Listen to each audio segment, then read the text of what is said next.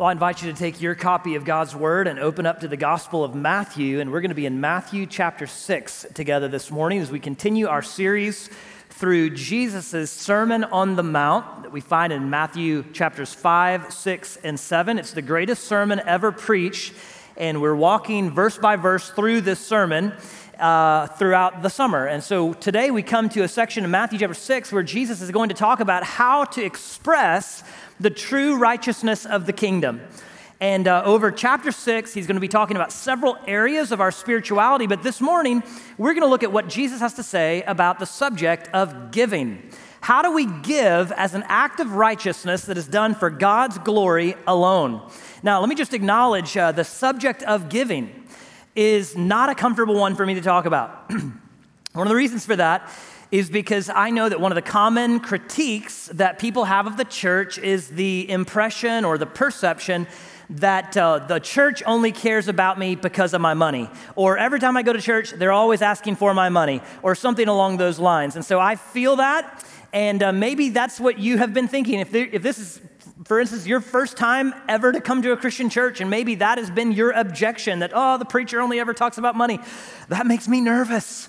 Because today I'm going to talk about money. And so I know that might be in some of your minds. And I just want to assure you that this is not something that I talk about all the time. In fact, I've been your pastor almost a year. I think this is the first sermon I've preached about this subject. And the reason that I'm talking about it is because this is what Jesus is talking about in the Sermon on the Mount. And so whatever the text of Scripture that I'm walking through, whatever it talks about, that's what I talk about. And every part of God's Word is important, including this one. And so even though this may be an uncomfortable subject to talk about, it's an important one because it's in our Bibles. And so we want to see what Jesus has to say about it today. Amen? I was driving down the road a couple of years ago and heard an ad on the radio that caught my attention. And you know how sometimes you listen to a commercial or an advertisement, you're not sure what it's talking about till the very end. Anybody, like, you're not sure, is this toothpaste or is it jewelry or is it shampoo? This was one of those ads. It was an ad encouraging people to participate in charity around the holidays. It was Christmas time, and so this was an ad encouraging people to give to their favorite charity. And then in the last 10 seconds, you find out it's an ad for Levi jeans. And so it encouraged people to buy some jeans, and it used this line: if you're going to do good this holiday season, you should look good doing it. Levi jeans. If you're gonna do good, you should look good doing it. Now that really captures the spirit of the age, especially as it relates to the matter of giving. People are, I think, willing to give, but they want to be noticed for how much they give. There was a very popular shoe brand when I was in college where if you bought this pair of shoes, the whole thing was you buy a pair of shoes and then they will give the same pair of shoes to an orphan in Africa. And so it kind of became like a name brand thing. And so were you wearing these shoes that started with the letter T, you know? And then they added on sunglasses. You could buy a pair of sunglasses and they duplicate it and that kind of thing. And it almost became like, well, we're charitable and we want to be known for it. Jesus has something to say about that mentality in Matthew chapter 6, just to situate our passage this morning into the context of the Sermon on the Mount. Matthew 5 through 7 is Jesus talking about the way of the kingdom. This is what it looks like to live with Jesus as your king. The Sermon on the Mount is a kind of manifesto on the kingdom. And Jesus begins with the Beatitudes. In the first part of Matthew chapter 5, he says that the way of the kingdom begins with a recognition of our own spiritual bankruptcy, which leads then to a mourning or a brokenness over our sin, which then leads to a place of humility, which then leads you to be hungry and thirsty for the righteousness that you can't produce, but that God can fill you with. And then the rest of the Sermon on the Mount is Jesus' explanation of the righteousness that Jesus fills you with when you come to him hungry and thirsty. And so we looked at that last week as we looked at chapter 5, verses 17 through 48. This is Jesus describing the inside-out kind of change that God brings into our life. It's Jesus describing the heart change that results in a truly righteous life, as we saw in chapter 5. The result being that we are salt and light in the world, making an impact on those around us, Jesus tells us. But now when you come to chapter 6 and verse 1, Jesus is going to clarify something about that righteousness that he produces in us and how we should practice it. Okay, so when you come to faith in Jesus, listen, you are coming to someone who is unrighteous, who has no righteousness on your own. You come in faith to Christ, and he changes you from the inside out. He begins to produce his righteousness in you, but he wants you to live that righteousness out in a particular kind of way. And this is what chapter 6 is about. So let's look down at chapter 6 and verse 1. Look at what Jesus says. He says, be careful not to practice your righteousness, right? This newfound righteousness that Christ is producing in you. Be careful not to practice this righteousness in front of others to be seen by them. Otherwise, you have no reward with your Father in heaven. So there's a single principle in verse 1. Jesus is saying we don't live righteous lives in order to be noticed by others. That's really the theme verse for the rest of chapter 6. that when God changes you from the inside out and you become to live a righteous life, that you don't put on a show of righteousness in order to be seen or applauded by people. Back in Matthew chapter 5 and verse 8, in the Beatitudes, Jesus said, blessed are the pure in heart. Our righteousness ought to be sincere, with pure motives, not to impress others, but simply as an expression of our love for God, rooted in his love for us. And the reality is, one of the temptations that each of us faces, and I've seen this again and again, I've seen it even in my own life, is that once Jesus begins to change you from the inside out, and you move radically from darkness to light, from death to life, from a life of sin to a life where God begins to produce righteousness in you. One of Satan's subtle temptations in our life is to allow spiritual pride to creep up. In other words, to become almost spiritually arrogant about the change that God is working in your life. You look at what you used to be like, you're not like that anymore, and you become a little proud about that. And it can be tempting. Every one of us can be tempted to begin to kind of show off our new righteous lives, to begin to do acts of righteousness in order to impress other people so that they'll look and see how much we've changed. And that's what Jesus is talking about here. He's saying, listen, you should not display your righteousness with what I'm calling a show righteousness. We talk about self-righteousness sometimes. Jesus is going to talk about that in chapter 7. But in chapter 6, he's really addressing show righteousness. That is where we do acts of righteousness that are not done primarily to please God, but to impress people. And that's not what God desires for our lives. God wants us to do good, but we're not called to look good while doing it. Jesus wants us to have a true, genuine, sincere spirituality that is done for an audience of one. The things that you do that are righteous are not done for the applause of others, but simply because you love him. Amen? And so in the next few verses, Jesus is going to flesh that principle out by giving 3 examples of areas where we practice our righteousness and where we might be tempted to do that for show or do it for applause or do it for the crowd. He's going to talk about the area of giving, the area of praying, and the area of fasting. It's possible to give in order to impress people, to pray in order to impress people. You remember Mark chapter 12, Jesus talks about the Pharisees, and one of the descriptions he gave the Pharisees is that they love to pray long prayers for appearance's sake. Have you ever, don't raise your hand, but have you ever heard that? Have you ever seen somebody, like they pray in perfect King James English? It's impressive. But you kind of get the hint that maybe they're not praying to Jesus, they're praying more to impress you. It's possible in our prayers. It's also possible in our fasting. We're going to look at that in a couple of weeks. Jesus says, if you're fasting, do it for the Lord. Do it in secret. It's easy to kind of mope around and look like so hungry, to try to get people to ask you why you look so miserable, and you're like, well, I'm fasting because I love the Lord so much. Jesus is like, don't do it for show. All right, so that's what he's going to do. Verses 1 through 4 has to do with giving. Verses 5 through 15 has to do with authenticity in our praying. Verses 16 through 18 has to do with authenticity in our fasting. But today, this morning, we're going to look at this first aspect of our spirituality that Jesus discusses, and that is the aspect of giving. How should we give? And so here's what I want to do with you this morning. I want to talk about, because giving is a touchy area. A lot of people don't like to talk about giving. They don't want to talk about Politics, they don't want to talk about giving. There's some subjects that are like no subjects to talk about. So I want to talk about why do we give? Why is it important as a Christian that I give? I'm going to just touch on how much should we give. And then we're going to dive into verses 2 through 4 and just talk about how we should give. In what ways should we give? So let's talk first of all about why should you care about generosity? Why should you give? The truth is, in the first century, when Jesus is preaching the Sermon on the Mount to the original hearers, giving was an assumed part of life. And if you were a Jewish person, you gave, period. It was just a part of your life. But I don't think that we can assume this today. So let me just start by saying this.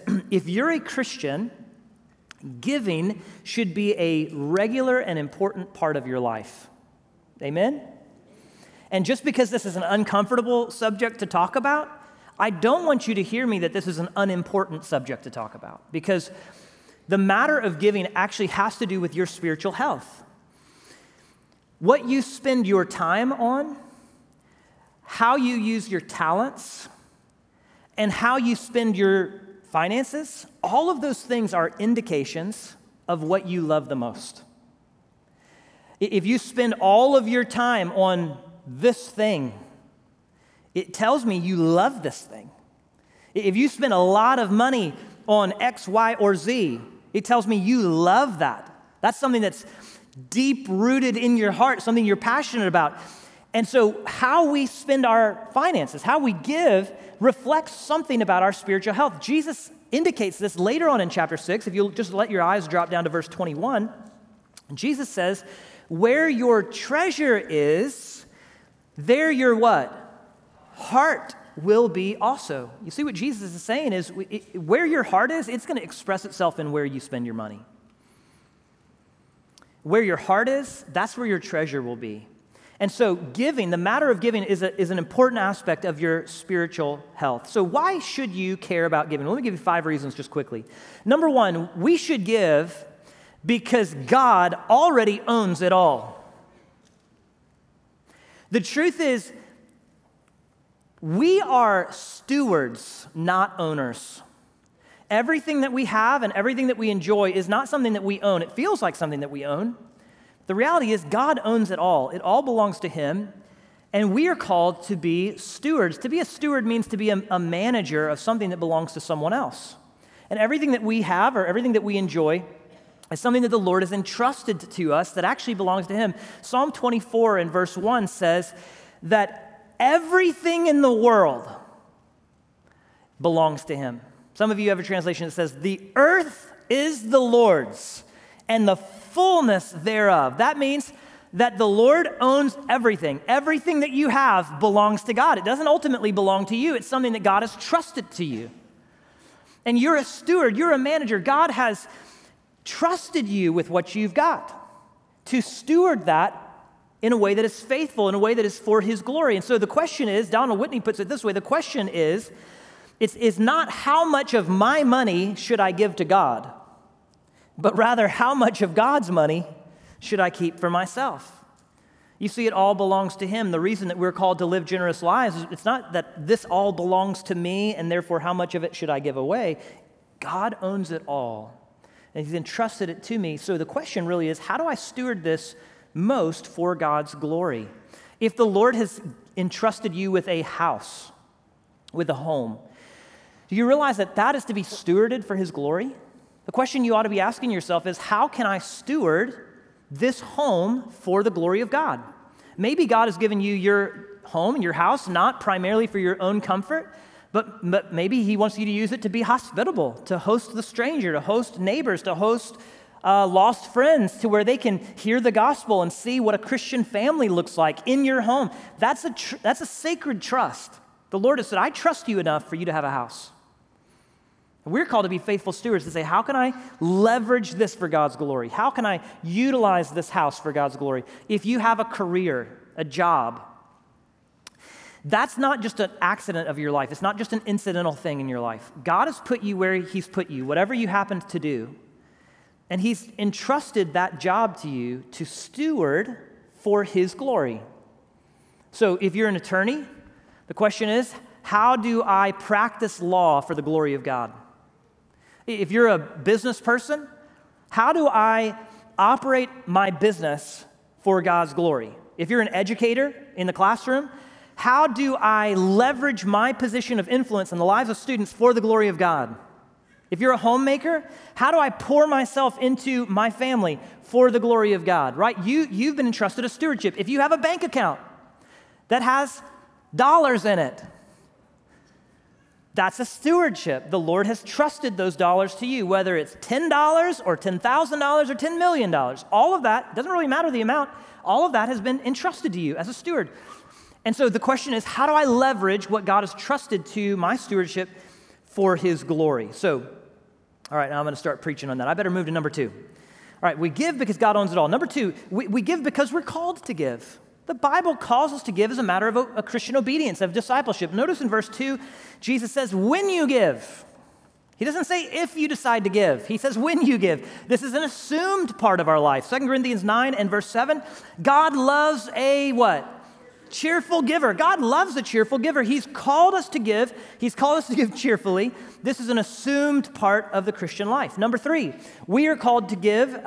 We should care about giving, not because God already owns it all, number 1. Number 2, because we're called to give. Number 3, because God has given generously to us. Do you know that God is fundamentally the most generous being in the universe? Think about all he's given us. John 3:16, many of your life verses. For God so loved the world that he gave his only son so that whoever believes in him will not perish but have eternal life. God is a giver. Down deep into his bones. Okay, if God had bones. He's a giver. He doesn't have bones. Okay, that was a joke. It was funnier than what you laughed. Deep down inside, God is fundamentally generous. Why should we care about giving? Because God, have you ever thought about how much God has given to you? Think about God's great generosity to you. He's given you freedom from slavery to sin, freedom from slavery to death.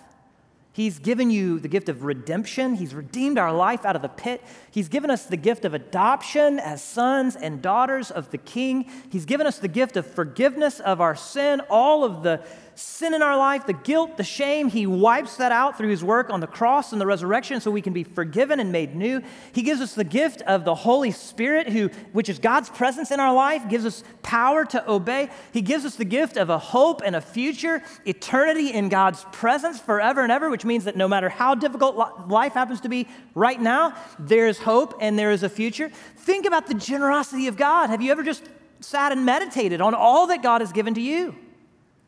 When you think about the generosity of God to you, the proper response to that, God has been generous to me, so I will be generous to others.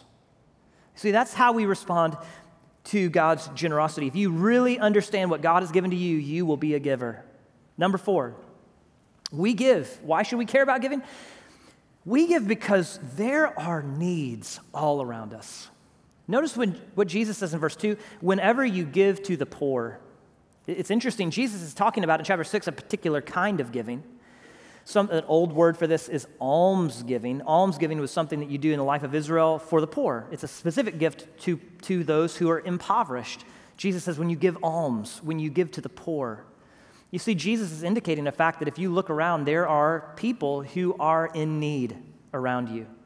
One of the reasons that Christians should care about giving is simply because of the vast need all around us.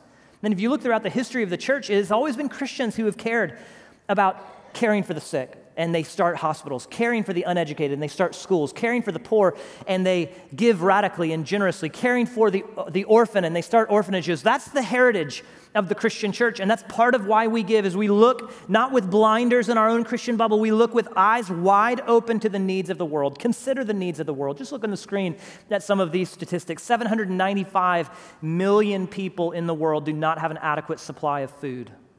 That's according to the UN World Food Program. According to World Vision, 719 million people, that's almost 10% of the world's population, are living on less than $2.15 a day. Children and youth account for about 2/3 of the world's poor. Women represent a majority in most regions. 24% of the world's population, which equates to 1.9 billion people, live in fragile contexts. The fragile context is characterized by impoverished conditions and dire circumstances. By 2030, more than half of the world's poor will live in fragile contexts. About 63% of people who are older than 15 have no schooling or only some basic education. 593 million children are experiencing poverty. And look, right here in our own country, over 37 million people were living in poverty in the U.S. in 2021. Children account for 11.1 million of those. So if you had breakfast this morning, then you're experiencing what's called food security. You don't have to worry about where your next meal is going to come from. You just need to realize not everybody experiences that. There's great need. And so one of the reasons that Christians give and give generously is because of the needs of the world around us. Here's the fifth and final reason that we give. Hear me. We give not because God needs us to give or because the church needs it, okay? If you never give another dollar in your life, God is going to be just fine. Amen? Because the Bible tells us he owns the cattle on 1,000 hills, and he owns the hills as well.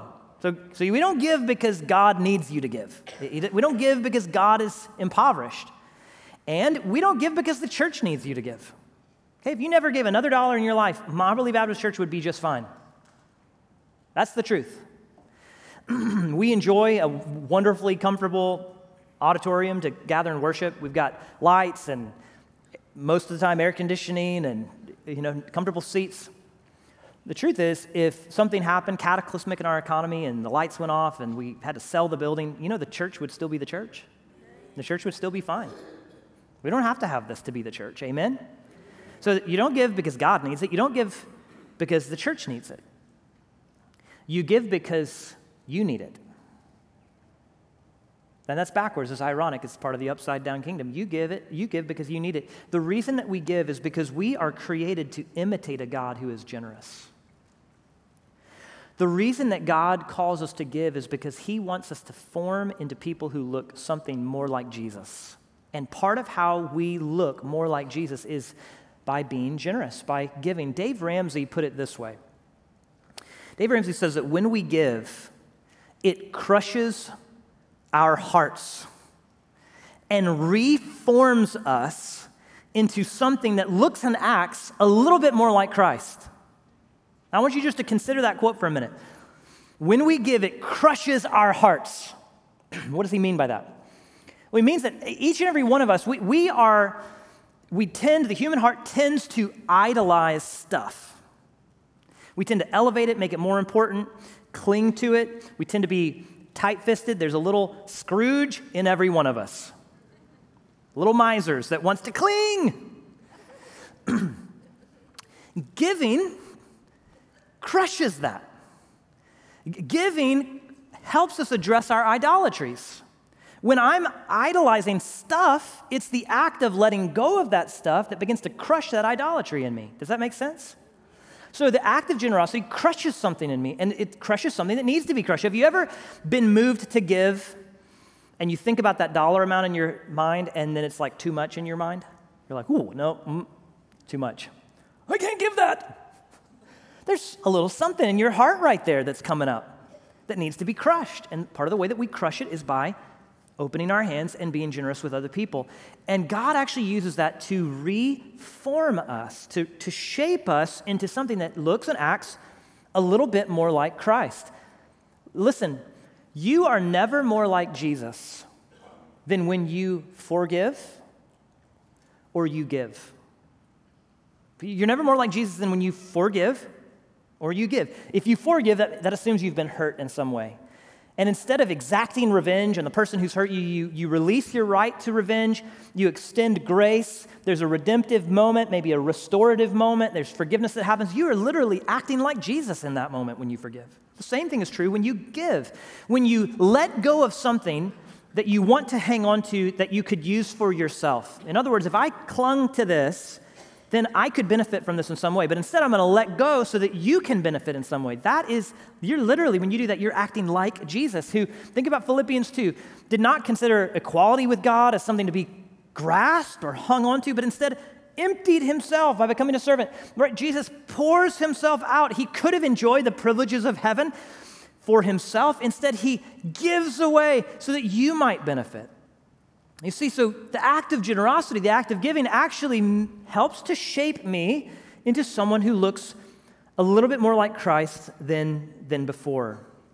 Now, let me just address a question here. You might be wondering, well, does that mean that it's wrong to have things? Well, let me just say, no. It's not wrong to have things. It's wrong when your things have you. And part of how you keep your things from having you is by the act of giving, the regular practice of generosity. Listen, God is not calling you to live a life of poverty necessarily. If he calls you to that, then do that. But I find if you look out in the kind of the evangelical landscape, you'll hear out there the prosperity gospel. You've heard of the prosperity gospel. It's like if you believe in Jesus, your bank account will be full, health, wealth, wisdom, all those things. That's not the gospel. But then there's some circles where there's the poverty gospel. And that is, you have to sell all your stuff, give it to the poor. It's kind of a social gospel. That's also not the gospel. The gospel is about the God who is rich and yet became poor for our sake, so that we who were poor might become spiritually wealthy in him. So we're not saying that you have to sell everything you've got and give it away to the poor. I had a good friend that I pastored a number of years ago. He was very successful in business, had multiple businesses, multimillionaire, but Jesus really got a hold of his life. And we went to lunch at Buffalo Wild Wings one day, and he was just trying to grapple, like, how do I get serious about Jesus? I love the Lord. I want to be serious about my faith. And he just asked me sincerely, Pastor, should I sell everything I've got and give it away? And like go be a pastor or something? I said, well, listen, if God's calling you to be a pastor, go be a pastor. God's calling you to sell everything and give it away, sell it and give it away. But maybe God has given you the gift of making money so that you can leverage that for the kingdom. I don't have that gift. Some of you do. Some of you who are entrepreneurs, is that right? Did I get that out the right way? Say that 5 times fast. Some of you have an entrepreneurial gifting. Use that for God's glory. John Wesley said, make all you can so that you can give all you can. You don't have to take a vow of poverty. Maybe the Lord has given you the ability to make money so that you can be radically generous and further mission causes, and you can put missionaries on the field, and you can put seminary students through seminary, and you can help meet the needs of the poor in your community. So listen, if you're an entrepreneur, goodness gracious, I'm struggling with that word today. Entrepreneur, don't ask me to spell that word. If you are an entrepreneur, get after it. Use that gift for God's glory. This is not saying that you need to take a vow of poverty or anything of that nature, but that God's greatest good for you is for you to look like Christ. For you to look like Christ means an open-handedness with what he's entrusted to you. Think about R.G. Letourneau, a gifted businessman, but who was radically generous, gave away 90% of his income and lived on 10%. We need some men and women who are committed to Christ-likeness in that way, that say, Lord, whatever you've trusted me with, however you've called me, I'm going to use that and steward that for your glory alone. All right, so that's why we should give. Let me just move quickly to how much should we give? Okay, now Jesus doesn't tell us the answer to that in this passage, and I think that's important. Because I think that there is an element where we need to leave room for the Spirit. We need to give space for the Holy Spirit to work in our lives in terms of how much we should give. In the Old Testament, if you look at the Old Testament, the way that people would give is this, that the Jewish people would give what was called a tithe.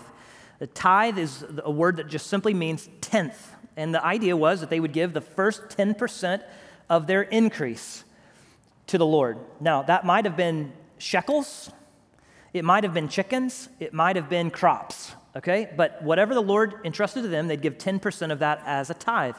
And then above and beyond that 10%, they would occasionally give offerings. This would be things like alms, give offerings for the poor. And so the way many Christians have applied that idea is to tithe 10% of their income And then they may give special offerings above and beyond that 10%. Maybe they want to give a special offering to missions or maybe to benevolence or to maybe a special project that their church is participating in, but they tithe 10% and then they go above and beyond that tithe to give an offering. I would say that I believe that a tithe for a Christian should be the floor, not the ceiling of our giving. It's a good starting place to aim for that, to say, Lord, I want to bring you my first and my best. That's the idea with a tithe. I want to bring you my first and my best, and I want to live a life of radical generosity. Here's the idea. If you have experienced the wealth of God's grace, you should respond with an overflow of generosity to others. And let me just give you a good biblical rule of thumb as it relates to how much you should give, okay?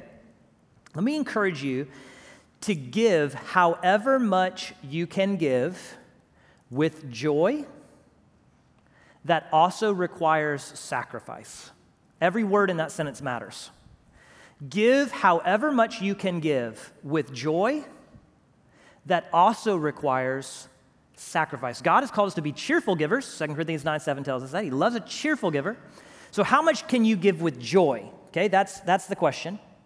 But he also calls us to be sacrificial givers. In Galatians chapter 6 and verse 2, we're called to bear one another's burdens and so fulfill the law of Christ. That means that I give to the degree that my neighbor's burden becomes my burden.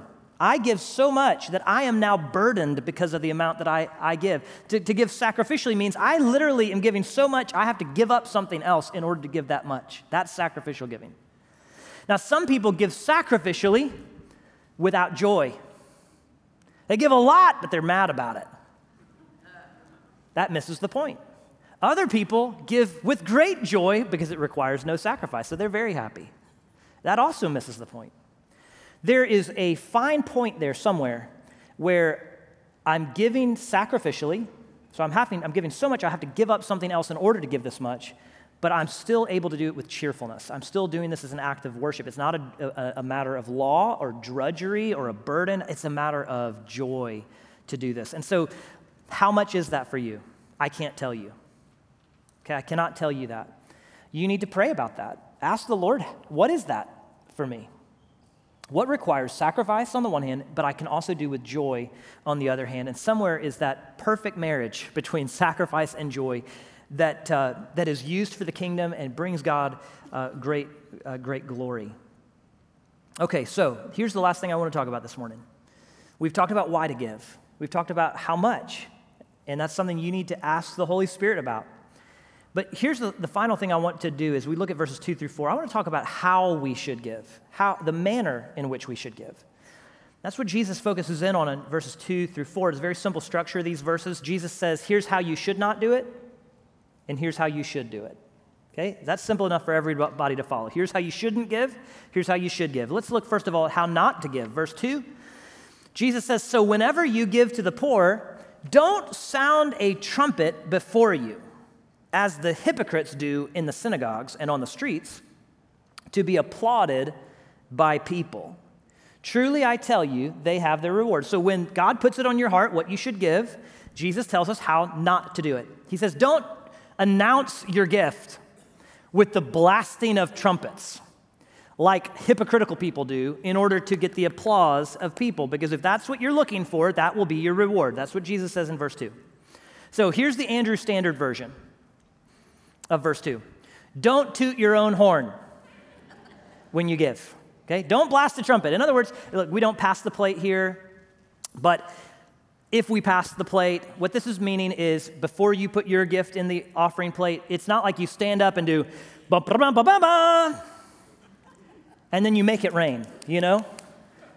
So that everybody around you says, wow, boy, they are very spiritual. Well done. Jesus says, don't do that. Don't announce it with trumpets. Don't make a big deal of it in order to get the applause of people. Why? Because if that's what you're after, the applause of people, guess what? That's what you're going to get. Say that one more time, a little bit louder, Miss Betty. That's it. And that's it. That's the point. If what you're after is the applause of people, you will get it, and that's all you'll get. See, that's the point. Jesus says, if that's what you're after, to be seen, to be applauded by people, you already have your reward. That was the reward you were after, to be applauded. You got the applause, and the moment the applause is over, the reward is over. So Jesus says, don't announce it with trumpets to be applauded. Right? Jesus talks about those who pray for appearance's sake. This is somebody who doesn't really care about giving. They care about the recognition for the gift. That's the reason. It's kind of pseudo-righteousness that's just for show. Jesus says, don't do that. That reward that you're after, well, it's meaningless. It's inferior. It's a fleeting reward. As soon as the applause fades, the reward is over. It's a counterfeit. I lived in the Philippines for a couple of months my senior year of high school and lived with a missionary. We were planting a church, and I had a lot of cool experiences there, but one of the cool things I got to do in the Philippines is I got to buy a Rolex watch out the window of my taxi for $20. I really got a good deal. And at 17, I was very proud, of that Rolex. I was excited until a friend told me it was a knockoff. Here's the point. The counterfeit feels good until you see it for what it is. When you realize it's a fraud. And if that's the reward you want, it maybe feels good for a moment, but you realize it's empty.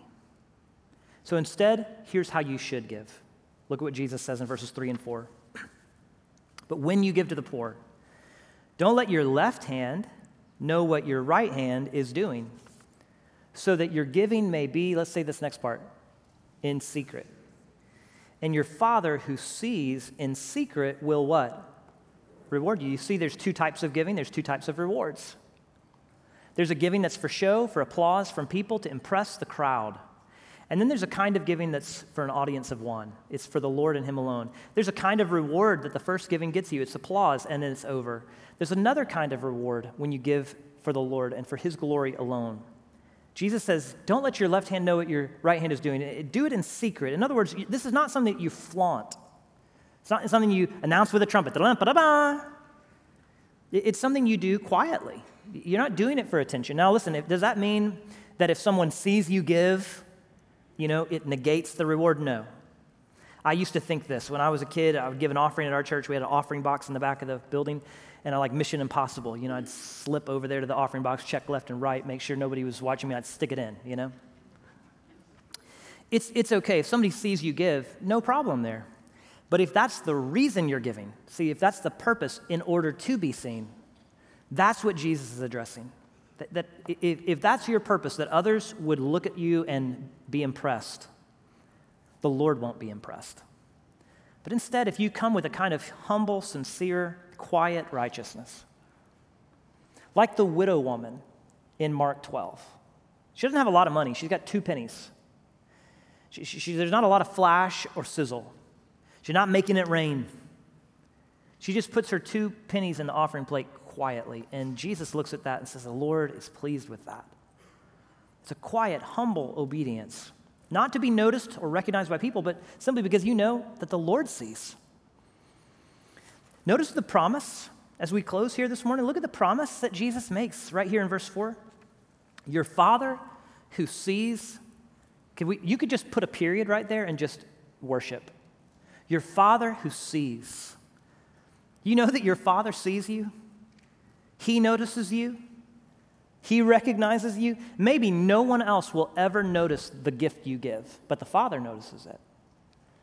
That applies not just to the giving of our financial gifts, but the giving of our time, the giving of our talents. Maybe you serve even here at Mobberly. Maybe you've been serving up in the video booth, or maybe you're serving in kids ministry, and it's not something that's very obvious position of service. Maybe you're kind of in obscurity a little bit, and nobody ever notices you, but do you realize the Father sees?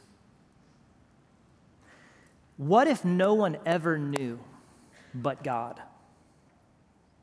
Is God big enough and good enough and glorious enough to still do it? Is He worth it enough to still just obediently and faithfully serve Him, even if He is the only one who ever sees? Jesus promises your Father sees. And the Father who sees in secret will reward you. Now, what is that reward? There are certainly pastors who will say, well, if you give, the Lord will bless you 70 times 7. You give sacrificially, he'll fill your bank account up. The Bible never promises us that. The reality is, if I have $10 and I give you 5, now I have $5. And there's no promises in the Bible that I'm going to ever recoup those 5. But there is a reward. What is the reward? Well, frankly, it's beyond my pay grade. I don't know. I have no idea what that reward is. All I know is it's going to be in equal measure to God's goodness, which is pretty good. Just consider this last verse, Matthew 7:11. If you then, who are evil, know how to give good gifts to your children, how much more will your Father in heaven give good things to those who ask him? Do you realize that the Father who sees in secret and will reward you, this is the Father who in James 1 describes as the giver of every good thing. Every good gift comes from the Father above. That good Father is the one who will reward you. I don't know what it will be. I just know it will be pretty great because he's pretty great. Amen? So as we close today, let me just encourage you as you think about this question of giving. And as you think, God, how do you want me to give? Let me just encourage you with one simple idea, and that is wherever you happen to be in your giving, take one step further into obedience, okay? One step. So, you don't couch to 5K, doesn't happen overnight. Thanks, Shane. It takes place one step at a time, right? Step 1, put down the potato chips. Step 2, get off the couch. Step 3, take a few steps. Step 4, jog a little. Step 5, jog a little bit more. You just take a step at a time. Giving is the same way. So if you've never given anything, and you say, okay, God wants to crush and reform me, how does this work out in my life? If you've never given anything, let me encourage you to take one step, give something.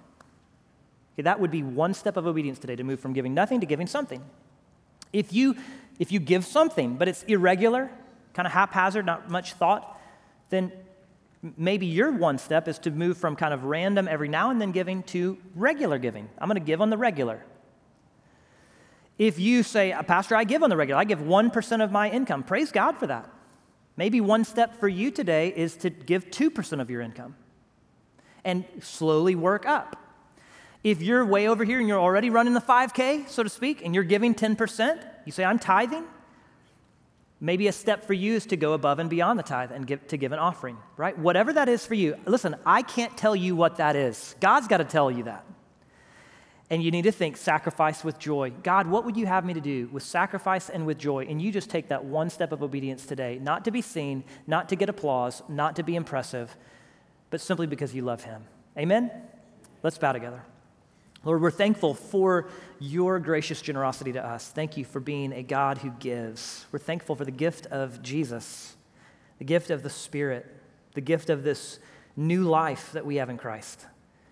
Lord, I do pray that you would crush in us our idolatries, crush in us that tight-fisted Scrooge that wants to pop up in my heart from time to time, and reform me, reform us into people who look and act a little bit more like Christ today, not to impress, not even to gain your pleasure. We already know we are as pleasing as we can possibly be because of Christ.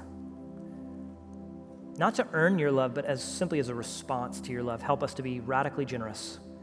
And we pray this in Christ's name. Amen.